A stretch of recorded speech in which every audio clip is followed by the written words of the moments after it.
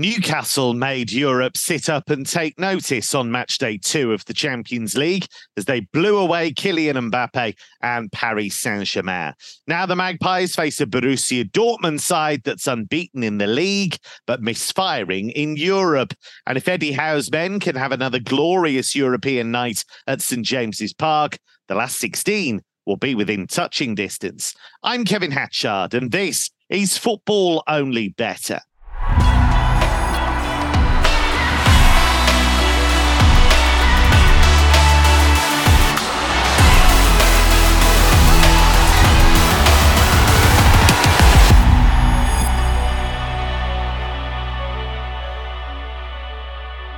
Delighted to say that I'm joined by two tipsters who are laser focused on football at home and abroad. Mark O'Hare and Mark Stinchcombe, perfect for this assignment. Delighted to say Mark O'Hare got 5 out of 5 in the weekend preview. So well done to him. Stinch on terrific form this season as well. Mark, Newcastle were just too intense in their pressing, too clinical in attack for PSG to handle on match day 2. You would think we're going to see something similar against Dortmund in the approach, if not the result. Yeah, I think the result might be a bit too far-fetched to repeat the heroics of that night, but I certainly expect Newcastle to get something positive out of this game, and I'm going to back them to win this game at 179 on the exchange.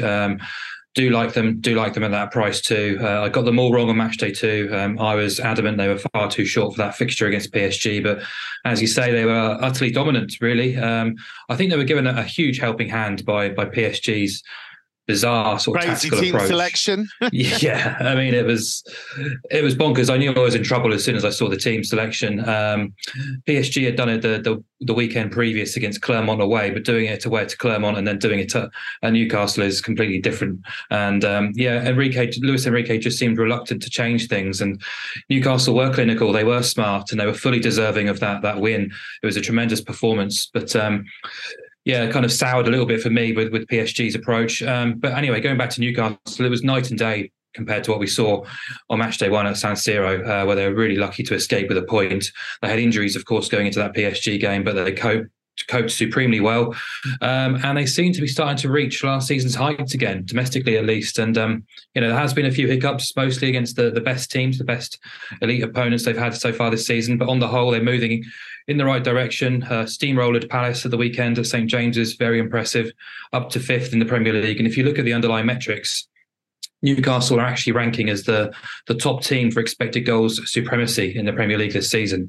They're generating the highest XG figures in the division, and at St James's Park, those figures are enhanced as well. So quite happy to back them at 179. I wouldn't be too surprised to see that price contract a little bit further before kickoff. They went off at 2.4 in that fixture against PSG, who themselves were 176 on the off against Dortmund, and won that fixture relatively comfortably in the end. I thought Dortmund equipped themselves okay at the Parc des Princes before the penalty and weren't really at the races thereafter. And they didn't really land a blow on PSG throughout that match, and failed to fire a little bit. So, and also it came very early in Luis Enrique's kind of tenure of PSG too. So I expected a little bit more from Dortmund on that evening. And I just feel this is just as difficult a contest really from a Dortmund perspective, potentially tougher based on what we've seen so far this season. So you mentioned the atmosphere on match day 2 at St James's. It was electric. Newcastle were front foot. They were aggressive in and out of possession. And I think Dortmund will be put under pressure here. I'm just not confident in this team. I'm not confident this is the same team we saw 12 months ago from a Dortmund perspective. As you mentioned, the Bundesliga results, unbeaten. I'm still not quite sure how they're unbeaten at this stage. In fairness to them, Friday night was more convincing than the scoreline suggested. But I think a lot of previous matches, the scoreline was probably quite kind to them compared to balance of play. So they should and could have been turned over at home by Milan on match day 2. And I think Newcastle will fancy their chances here. As you say, a win puts them in a fantastic position. The only negative I have is Botman's injury, but they've coped pretty admirably without him so far. So, I'm happy to back Newcastle at the price, 179. Yes, didn't you watch a lot of Bundesliga? Dortmund, as Mark says, unbeaten in the league. They're not quite clicking. It's strange. In the last few weeks, Edin Terzic has made this decision, and I understand why, to play with a lot more control, to make them a little bit less wild. and that's fine. And they're not giving away many goals, and they've won 6 and drawn 2 in the Bundesliga. They haven't scored a goal in the Champions League yet, and a lot of their attacking players are not on great form. Yeah, I think they're still struggling to evolve after Bellingham leaving, basically. And you look at some of the players they've brought in, particularly, say, Nicholas Füllkrug in attack. It's not someone that is necessarily going to be making, lots of runs in behind, or is going to be very dynamic. He wants the ball into the box. He's a penalty box striker. He wants the ball into the box. He wants crosses in, and you can't really argue with their start in the Bundesliga, as you mentioned. But I think they've been fortuitous, perhaps, in some of the fixture list, and then B, the quality of teams they come up against. For example, they played Union Berlin a couple of weeks ago on a Friday night. Union Berlin that's now lost 8 games in a row, I think. And they still managed to sort of make that one a typical Dortmund match with the 3-2 victory. Whereas most other teams, obviously, have managed to nullify Union. And as you mentioned, they failed to score in either of the Champions League games. Yeah, I think this was kind of labelled the group of death, wasn't it? But I think probably Newcastle should be looking to win the group now. I would argue, and that could present a terrific knockout tie for them in terms of difficulty in the next round compared to finishing second. Mark mentioned the fact that they're pretty much going off the same price as PSG were at home to Dortmund, and obviously Newcastle were only slight faves against PSG in their game against them. So basically, the market was still. Well, I say still viewing. It might sound surprising to say still viewing PSG as being better than Newcastle, but as the season is evolving and we're getting a better read on, say, how Luis Enrique is doing with PSG and maybe how Eddie Howe's adapting Newcastle Champions League, it's getting to the stage now where Newcastle are being rated the same ability as PSG, and who'd have thought that 2-3 years ago when Steve Bruce was in charge. So big kudos to Newcastle. I'm not one to want to get involved here, just because I think there's better bets this week. But I can certainly understand why people want to get Newcastle on side, particularly the way the fact they don't concede goals and yet are creating high quality chances at the other end of the pitch is a recipe for success, basically. So I could imagine if Dortmund do go there, and as we sort of saw away against PSG, they didn't start playing until they were 2-0 down. Well, if they do the same here, it's a recipe for a defeat. And yes, I wouldn't be surprised to see Newcastle win this one as well.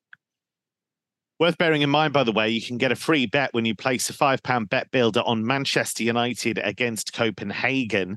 Opt-in required. T's and C's apply. 18 plus. BeGambleAware.org. I'll get us started with ideas for a bet builder. I do quite fancy Rasmus Højlund here. I think he looked good against Galatasaray, even if the rest of the team was malfunctioning horribly around him. I think he's looked sharp. I think now that he's seems to have got over that back injury, I think he could do some damage against a Copenhagen team that I think you can get at.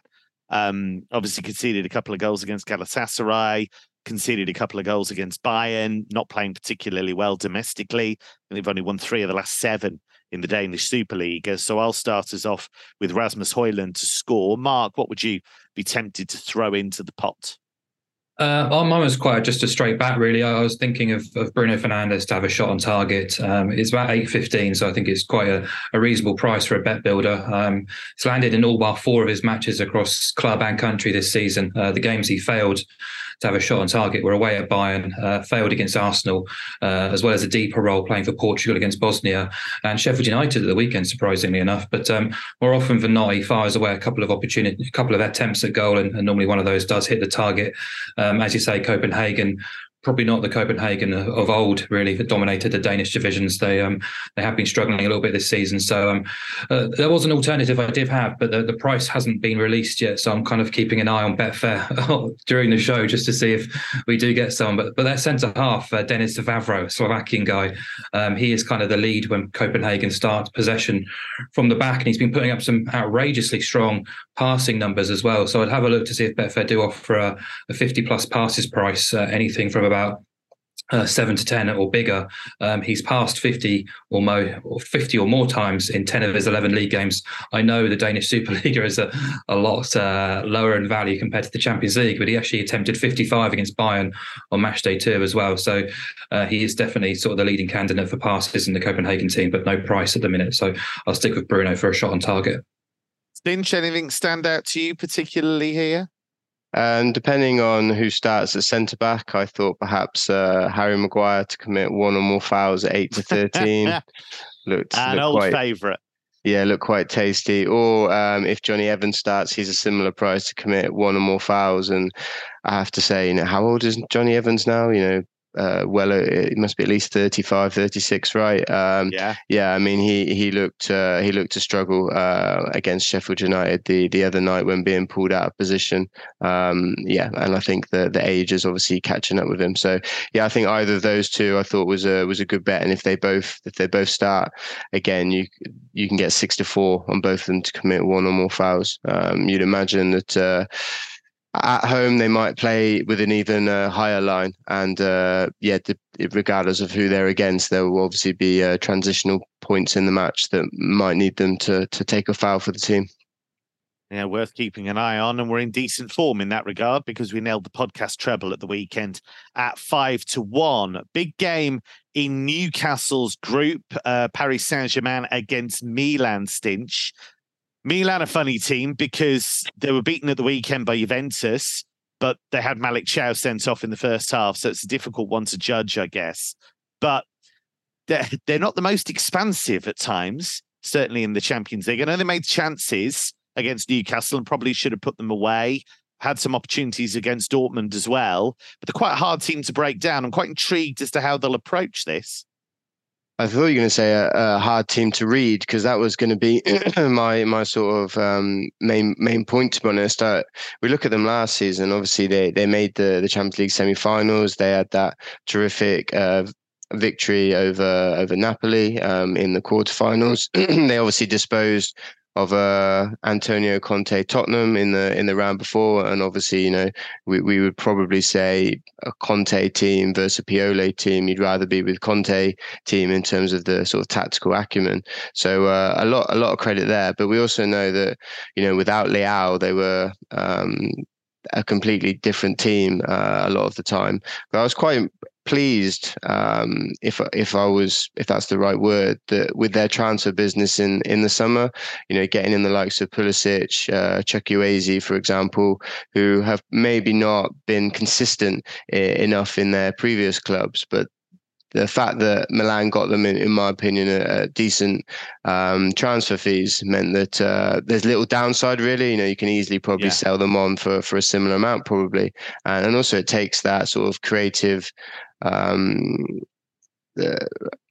reliance away from Leao, and perhaps maybe even means that there's less defenders on him, and it means he's got more space. But you look at them in the Champions League in particular, and despite the fact that they made the semi-final, their record really is very underwhelming. Under Pioli, Milan have won just 2 of 10 Champions League away games, and one of those was a 4-0 win in Zagreb. So if you take that away, they've scored just 5 goals in 9 away games, and they've actually failed to score in 4 of their last 5 trips, which is obviously coincides with a lot of their run to the semi-final. So it kind of almost can't quite sort of believe that they even made the semi-final last season. And actually overall under Pioli, they've won just 6 of 20 Champions League games. So again, how on earth did they make the semis? They've scored just 21 goals in that run. And given the fact that 11 of those came in 3 games versus Zagreb and Salzburg, it's only actually 10 goals in 17 games when you remove them. They're quite contain and counter, aren't they? That's the way he seems to have basically, let's dig in and let's see what Rafael Leao can do on the counter attack. That seems to be a big part of it. Yeah, but it's just not conducive in terms of long-term success. No, I think what we see nowadays in football over the last 3, 4, 5 years is you can't do a Mourinho or a Benitez sort of 10, 15 years ago and sort of defend your way to success. You're rewarded for being proactive. So betting wise, that's often reflected in the odds and the prices as well. And as a bettor myself, that's what I prefer to side with. Because you are giving yourself a better chance of success rather than hoping for that maybe defensive approach. And I think also, just thinking out loud, perhaps VAR has had an impact on that, because if you are sort of defending very deep, you look at maybe Liverpool v Everton on Saturday. Obviously, Liverpool broke the deadlock with a handball call that the referee hadn't given. He had to go to the TV screen and see it. And then there were other multiple penalty shouts as well. And if you are defending really, really deep, there is probably a higher probability of balls coming into the box, or players having touches inside the penalty area and defenders having to be more careful. But with more cameras and sort of eyes picking up these potential decisions, maybe the deadlock then becomes easier, and it's harder to get out with a draw or with a narrow victory. I mean, I had a lot of success previously in betting with betting 0-0s, but I've noticed a huge downturn in performance over the last few years, and I think that is down to VAR, because I think has been an increase in penalties in these types of games. So I want to oppose Milan basically. They failed to score in the last 4 Champions League games, and they've only scored 3 in the last 8, just to continue where we left off before. PSG were 8-11 v Dortmund. Here PSG are a bit bigger at 1.85. I can't really say too much sort of in favour of PSG. Obviously, it's difficult to judge them based on Liga because of the difference in quality. But they're not exactly ripping up Liga, are they? Really? No, I do think they're obviously big reliance on Mbappe.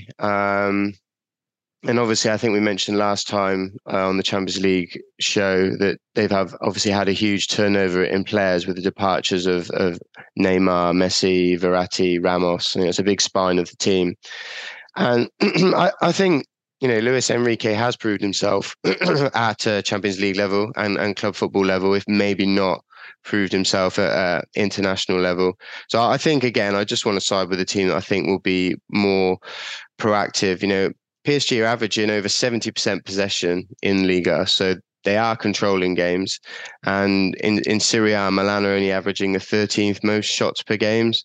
So, it's difficult to have faith with them scoring goals and ultimately avoiding defeat in football matches. So kind of a little bit of blind faith in backing PSG here at 1.85, but it's more opposing Milan, basically. Really intriguing game, I think, in Turkey on Tuesday. Galatasaray against Bayern. Mark, I think Galatasaray can give Bayern a few problems here. I think Bayern is still a bit reliant on individual quality, not really dominating games in the way that an old school Bayern used to. They're getting by. They're managing to do it. Leroy Sané is playing as well as I've ever seen him play. Harry Kane's banging in goals. Kingsley Coman got a great goal at the weekend against Mainz. But they're picking up injuries. Leon Goretzka bust his arm at the weekend, or bust his hand, I think. So he might be out for a while.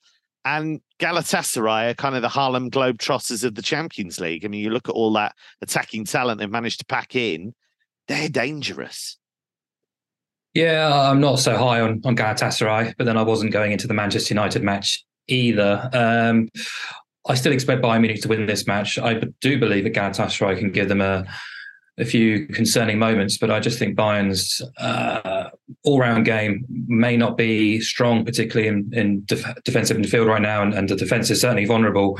But I just think going forward, if you chose either attack, you'd always take the Bayern Munich attack. So we can play up the Galatasaray individuals all we like, but apart from Mauro Icardi, for me, none of them are anywhere close to the same level of quality that Bayern Munich have at their disposal. So, Bayern are 2 from 2 in this group as expected. They haven't been the juggernaut Bayern we've come to expect in this competition, particularly in the group stage of previous campaigns.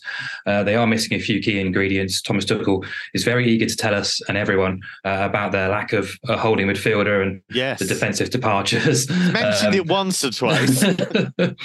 I'd expect Bayern to rectify those things in January. I expect them to be a much better team in February, March, April time.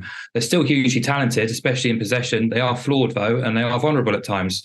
That Man United match on match day one was very odd because they won it at a canter, but they still managed to concede 3 goals and come nowhere close to top gear either. So the match in Copenhagen was probably a bit more alarming because they toiled against a bit of a low block for quite some time, fell behind, needed to kind of scramble things in the last half hour to pinch the points. But I still think this matchup kind of suits them more than going away to Copenhagen, because Galatasaray will give you a game, will try and attack you and try and pull you out of position. And I think Bayern are more likely to hurt you in transitions and counterattacks when you're being the aggressor rather than just sort of sitting in a low block like Copenhagen would. So I like the look of Bayern to win this match and both teams to score, because it boosts the Bayern price from 148 to 274, which is a massive, massive leap.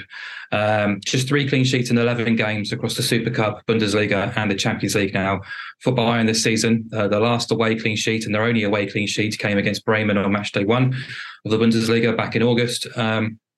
But yeah, as I say, I think tactically the approach here of Galatasaray should play into their hands. I think Galatasaray is still very erratic as a team. I think we saw that on match day 1 against Copenhagen, where they were in complete control for the most part and then managed to wet the bed a little bit in the last half hour and allow the Danes back into it.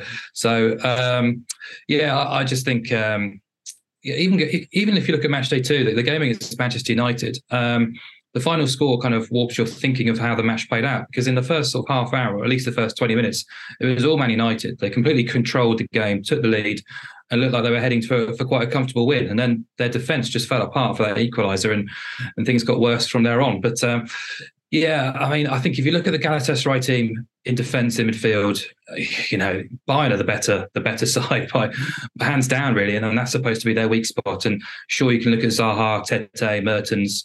I'm going to pronounce the name completely wrong, but Aktarakoglu.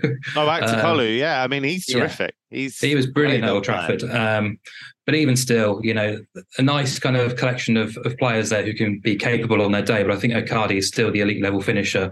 He is still the massive danger. But I just think Bayern's superiority across the board should be kind of coming to the fore here. And look, this is a competition, particularly in the group stage, where they just tend to get the business done.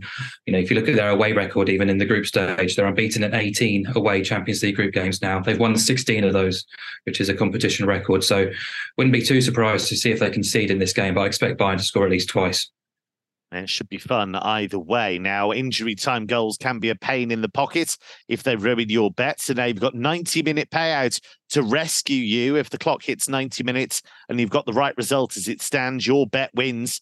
When the match ticks into injury time, T's and C's in the description, 18 plus, begambleaware.org. And with all of that stoppage time knocking around these days, it's even more useful to have that in your back pocket. Celtic against Atletico Madrid. Stinch, this is an interesting one. I think Atleti in 2023, it's really quite remarkable, the leap that they've made. Griezmann, I understand all the talk about other players, but Griezmann's been as consistent as anyone in La Liga in 2023. This looks quite a hard game for Celtic, doesn't it?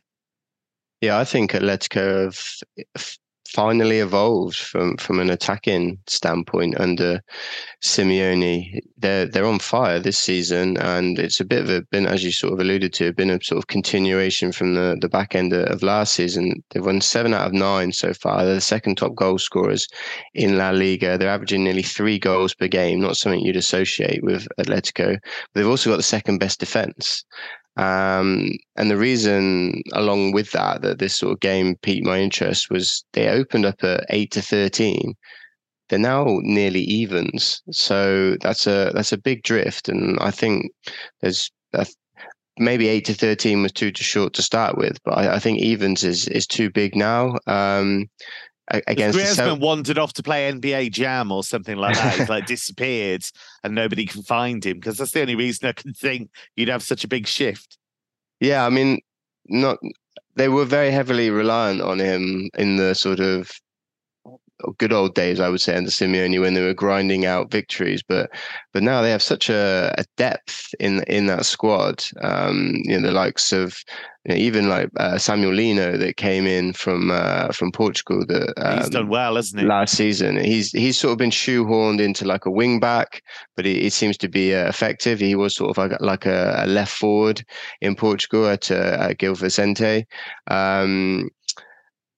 But then also I really like players just like Mario Hermoso, who's really versatile, Marcus Llorente, who I don't know how he doesn't have more caps for Spain. I think he's absolutely fantastic. And you got the thugs in defence that will just take a numerous amounts of yellow cards anywhere on the pitch to stop you from getting anywhere near Atleti's goal. And then off the bench you've got Angel Correa, who I guess will never ever be a regular starter, but always seems to come on and do something good. You've got Memphis Depay, who has ridiculous levels of efficiency, and even Alvaro Morata is scoring a lot of goals as well.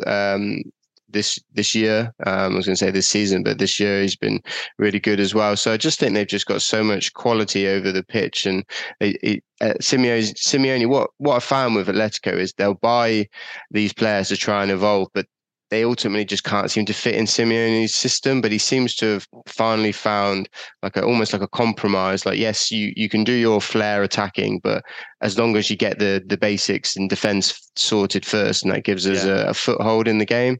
So yeah, Griezmann's kind of the ultimate guy for that, right? Isn't he? Because we look at all the flair and all the lovely stuff from Griezmann, but you'll struggle to find a harder working player than him without the ball, as a kind of forward or attacking midfielder, whatever role he happens to be playing. Yeah, and I think that's sort of replicated in his defensive figures this season. I mean, even in terms of disciplinary, I think he's got 4 yellow cards in his last 9 games. So yeah, I mean, yellow cards are very binary. It's not something that some players might commit a lot of fouls, but they're sort of niggly fouls and don't pick up the card. So I don't want to read too much into it, but just think it's another facet of his game that is being borne out. Essentially, I'm not necessarily saying he's now a more dirty player than he was last season, because you can be quite unlucky, obviously, with picking up yellow cards. But yeah, just reflected in his work rate, I would say. So yeah, waxing lyrical about Atletico. There's a huge drift on their price, so I want to try and justify being able to get involved. And obviously, in my mind, you think of going to Celtic. Still kind of think of it as Parkhead being a bit of a European fortress. You think of those Tony Watt scoring against Barcelona, for example, beating I think they beat Milan as well. I think they've had some really tight games against Man City as well. So in my mind, always had sort of Parkhead as a bit of a European fortress, but now it's just 1 win in the last 8 Champions League home games, and that includes 5 defeats. And some of those by Lazio, didn't they? Yeah, they were a bit unlucky against Lazio, but again, I just think it comes down to sort of underlying quality at the end of the day, that they just don't have the same quality as some of these teams they're coming up against. And those defeats, some of those are in qualifiers as well, so it's not even at group stage. But if you look at group stage level, it's now 10 defeats in the last 13 home games, so it's really, really far-fetched from those Barcelona and Milan days. So given the fact that Atletico have drifted so much, I think it just represents fantastic opportunity to be able to bat them minus a quarter at 1.8 on the exchange. So even if Atletico don't manage to come away with 3 points, but if they avoid defeat, it's very risk averse that we'll get half our stake back. So yeah, really, really like that angle, considering the huge drift on the price. Yeah, Mark Stinch makes a good point here about Celtic, because I do wonder with them whether the reality matches what you sometimes have in your head, because even under Postecoglou, their European record was very, very ordinary. And there is a huge quality gap between the team that's pushing quite hard at the top in Spain and Celtic. That's just the current reality, isn't it? Yep. Can't really add too much to what Stinch has already said, but in kind of answer to your question, last year I felt Celtic were quite unfortunate. They were given a really tough group stage draw with Real Madrid and RB Leipzig, and certainly the games at Parkhead, they were very competitive, but they ended up losing both of them despite playing really well. And I think that's the sad fact is, going back to what you're saying there, is they just don't have the quality of player capable of either taking the sort of opportunities they create or keeping the goals out at the other end. And we saw that actually on match day 2 against Lazio, where over the course of the 90 minutes, Celtic were probably slightly better, probably created slightly better chances. They thought they'd won it when they scored late on before VAR intervened, and then they went on to lose that match. And desperately disappointing, because after the first game away at Feyenoord, where they competed well right up to half time, and then they conceded a direct free kick right on half time, it just knocked the stuffing out of them in the second half. They just weren't at the races at all. The red cards didn't help, obviously, but now they've got an enormous task just to either get out of the group or even get Europa League football. Home and away games now against Atletico Madrid is the toughest task in this group. So I just feel this isn't the same side we saw 12 months ago or 24 months ago. Brendan Rodgers' team has taken a while to kind of click into gear. They've shown a few signs of life in recent weeks domestically, but his European record has been pretty sketchy, to say the least, across all of his clubs. And I think it's a very fair assessment to say Celtic aren't the same side as 12 months ago under Postecoglou. And if we go back to last season, go back to that tough group stage draw, they were beaten at home by Leipzig, who went off at a very similar price to what Atletico Madrid are this midweek. So, Celtic competed well that night, but they still lost the game. And you compare Leipzig last year to where Atletico Madrid are right now. Would you say Atletico are better, worse, the same? I think you can't say they're any worse than RB Leipzig. They have to be either the 100%. Same or possibly better. So for me, this is a great value price. You've got the third best team in Spain. Griezmann and Morata are in exceptional form. I think both of them have kind of fostered a really nice relationship between each other. With Memphis being injured, they've been able to play consistently together, and they're winning games consistently at the minute, despite not actually playing particularly well some of the time. They are very attack-minded now. They have still got that bit of dog about them under Simeone, but they're much more adventurous, and they'll come here looking for a result as well. So I think the only negative I have about Atletico is the first 2 group games, where they haven't been very convincing at all. The underlying metrics have been pretty poor, actually, but I still think price-wise this is one of the better bets on the midweek card. So Atletico Madrid, I'm just backing them to win the game at even money. You might remember when they went to Lazio, they were undone by a goal from a goalkeeper right at the end. So you don't see that very often. Stinch, I find this game really interesting. Feyenoord against Lazio, because Lazio managed through that Provedel header to grab a point against Atleti. They then pulled Celtic's pants down because they shouldn't really have been able to win that game, but they did. But even though they've been winning in Serie A, I find them a really difficult team to read. I know they got 3 out of the last 4 in Serie A. They're a strange old team. Sassuolo made 2 awful mistakes against them at the weekend to gift them a couple of goals. And going to Feyenoord's not going to be easy. Feyenoord in great form under Arne Slot, as we would expect, seeing as they're the champions. Yeah, I might be a bit biased here in my sort of analysis, and I take on board what you say regarding Lazio have underwhelmed at times this season, but I think any better before they sort of dig deep into a game, they should have that sort of gut feeling about a price. And I just thought Feyenoord at odds on was too short for what is an Eredivisie team against a Serie A team. That's a bit too lazy. But having looked a little bit deeper, I do think Feyenoord perhaps a bit short. And the way I'm going to play it is to essentially lay Feyenoord or back Lazio double chance around about 10 to 11, because rather than backing Lazio, say plus 3/4 on the handicap, because the way I see this game perhaps playing out is if Feyenoord win, they could win well. Yeah. And they'll win by 2 or 3 perhaps. And then your plus Lazio plus 3/4 will lose. The double chance would lose as well, but the double chance is a much bigger price. And a lot of the time in football matches, if a team can't get that first goal, often the game will not peter out, but it the longer that first goal doesn't come, it's easier essentially for the team not to win. That might sound a bit stupid in a way, but essentially I think I know what you mean though. Yeah, it's a bit like when Man United played Galatasaray. Rather than laying Man United or backing Galatasaray rather than backing Galatasaray on the handicap, it's better, I think, to go for sort of a binary approach and say, will they win the game? Will they not win the game? Because my issue with backing teams that are underdogs on the handicap is the reason they're an underdog. There's a good reason why they're an underdog, is because the other team are better, and if the other team are better, there's a good chance after they score one, the game opens up and they score 2, 3, 4. Yeah.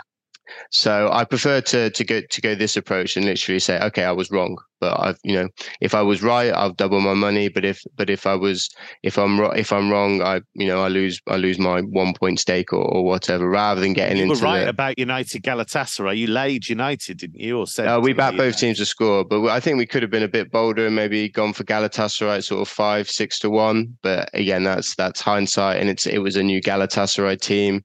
Only 3 games into the season, but perhaps I'm always looking to improve, so perhaps I should get back to studying after we finished. But in terms of this match, the thing that piqued my interest here was the price, and I just thought Feyenoord were a bit short. Atletico were 8-13 at home to Feyenoord. So if you strip out the home advantage there, that has Atletico about 0.65 of a goal better than Feyenoord. And when Atletico went to Lazio, Atletico was 6-4. So again, you strip out the home advantage, and that makes Atletico around about 0.5 goals better than Lazio. So what that's saying there is the market on those 2 games says that Lazio are better than Feyenoord by 0.15 of a goal. So you then factor that in, but then you look at the fact that Feyenoord have home advantage. So you would add around 0.35 of a goal for home advantage. So literally what we're saying here is the odds should be, based on those 2 games, Feyenoord around about 0.2 of a goal fave. So that would make Feyenoord around about 11-8. But Feyenoord are odds on. So I just think there's too big a discrepancy there. I can be wrong about a lot of things, but I would have to be massively, massively wrong for the price to swing from 11-8 all the way down to odds on. So that's why I'm sort of happy to go with my gut here. We talk a lot about closing price, and closing price is a good guide. But when teams meet in Europe, you haven't really got a huge spread of data, and it can be difficult to match up how a team performs week in, week out in their domestic leagues compared to how they can perform in Europe. And one of the hardest leagues to sort of decide on quality is probably the Eredivisie. We've seen so many players bought from the Eredivisie because they're amazing, and then they can hardly even get a game for their new club in one of the sort of top 5 leagues, let alone you're able to see whether their performance comes to fruition, which says to me that perhaps in training they look so bad compared to what their stats were saying previously that the manager's not even interested in giving them a chance. So it's very, very difficult. But as I say, I just think that here there was such a big discrepancy in the prices when you sort of break it down. Yes, Feyenoord having a fantastic season, continuing where they left off, won 7 of 9, scoring 32 goals. I was actually quite a big fan of Santiago Jimenez when he was playing in Mexico. Used to bet on him a few times, so I'm not surprised to see how well he's doing. But I was surprised to see he's got 13 goals already in only 9 games. But again, how does that Eredivisie quality match up in Champions League? And we know Lazio can flatter to deceive, but with Immobile, Zaccagni, Felipe Anderson, Luis Alberto, they've lost Milinkovic-Savic, obviously, but I still think they've got some good players in attacking areas that could maybe take advantage of Feyenoord. So yeah, very long-winded there, but a little bit of insight into perhaps how maybe you could build your prices from previous games. Now, always worth looking at how Stinch works out these values. In terms of the Eredivisie, by the way, Feyenoord are going well. Ajax aren't. They're absolute rubbish. They're second bottom in the Eredivisie. They lost 4-3 at Utrecht who were also really poor at the weekend. The manager, by the time this goes out, he might have gone, but he was desperately clinging on after that 4-3 defeat at Utrecht. The fans have rioted. The sporting director's been sacked. It's an absolute shambles. They go to Brighton, who were the complete antithesis of that, really well run, really everything plotted out at every level. I mean, Mark, this feels like a complete mismatch. Is it? Well, the market reckons it will be. Brighton are 134 favourites to win this game, which is... Isn't that wild? If you just said to somebody, even 3 years ago, Brighton are going to be 1.34 favourites in a European game against Ajax, they'd have thought you'd lost the plot. Yeah, it is astonishing. I think if Brighton fans need to kind of take a picture of the odds, because I'm not sure this will ever happen again. Yeah, I mean, you barely even scratched the surface with the Ajax troubles, have you? I mean, it's just catastrophic, really, what's occurred at that club. The wastage is what's most alarming to me, to be in such a strong position of power in your domestic division, to turn yourself into such a disaster case in just a couple of seasons. I'm not sure we'll ever see Ajax at such a low ebb ever again in my lifetime, to be honest. And you mentioned that game of the weekend. Utrecht were bottom of the table going into that game against Ajax, and they still managed to beat them. So they're winless since the opening day of the season in the Eredivisie. 5 straight domestic defeats. It's their worst ever start, understandably. Just a complete embarrassment, really. 5 of the last 6 opponents have scored at least twice against them. Brighton should do the same. But I just think Ajax are capable of scoring a goal themselves. They've still got plenty of talent in there. And as we know, Brighton will always give you an opportunity. So it was quite amusing, I thought, at the weekend. The Brighton game against Man City ended 2-1 to City. It was the first time this season across the Premier League and the Europa League that a Brighton match didn't feature 4 goals or more. They have been goal crazy this season. But for Brighton, it's now just 1 win in 6 across all competitions, 4 defeats in that sample. They've not been anywhere near their best in European competition. You've laboured the point a few times about their defeat to AEK Athens on match day 1, but they just look like rabbits in the headlights for the European stage. And then they drew 2-2 at Marseille, where they just didn't turn up for the first half hour at least, and had to sort of battle their way back. And De Zerbi has mentioned a few times now about the difficulty of the schedule, juggling both competitions. Injuries are now beginning to bite as well. Noah Stupinian still, now Solly March is injured, Welbeck, Lamptey as well. So they're going to struggle a little bit, especially at left back for the next couple of weeks. Regardless, we know they'll take a front foot approach here. That just is the Brighton way. They still pack so much punch in the final third as well. They arguably created the better openings at the Etihad on Saturday. They won the expected goals battle at Man City in quite a low quality game for such a kind of highly anticipated match. But we've talked about their firepower, their goal scoring ability for week on end, really. And I expect Brighton to score a couple of goals here, but I just wouldn't back them to keep a clean sheet either. So, for all Ajax's domestic troubles, they did play out score draws against AEK and Marseille so far. They probably will fall short here, but I just think you can back them to obviously score in defeat. A Brighton win and both teams to score at 2.6, which is a huge, huge leap on Brighton just to win at 134.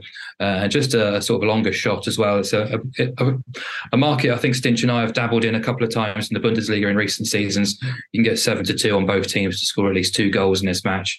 Wouldn't be too surprised if this game kind of ended up in 2-2, 3-2, something like that. But would favour Brighton. I just think that both those prices are a little bit too big. Yeah, Maurice Stein, the manager of Ajax, went on holiday to Ibiza in the international break. I think a lot of Ajax fans would have preferred that he stayed there, quite frankly. Stinch, they're a mess. And it's funny because Mark's absolutely right. There's still talent in that squad. Of course there is. But you look at some of the names, they're quite unfamiliar. They've really asset stripped that squad. Sven Mislintat brought in a ton of summer signings that haven't worked out, and he's been sacked. It is an absolute mess. Yeah, I mean, it's been a huge turnover of players, having lost Kudos, Timber, Alvarez, Calvin Bassey, all to the Premier League, all for substantial fees, which shows you that the amount of quality they've lost. But then you throw on top of that, they lost the experience of the likes of Dusan Tadic and Davy Klaassen. Yeah, and I think it's inevitable. You're going to get a lot of volatility. Obviously, nobody expects them to be second bottom in the Eredivisie. But I think perhaps teams like Leipzig, for example, we know they buy young quality and hope to develop them. I think perhaps in this instance, it's maybe too simple to say that the younger players need a bit more time. But I do think there is some quality that they have brought in. The lad, the name escapes me, but the guy from Man City who scored a ton of goals at reserve league level. He scored 4 against Man United in the under-21 game. Nunes, I think his name is, the Brazilian.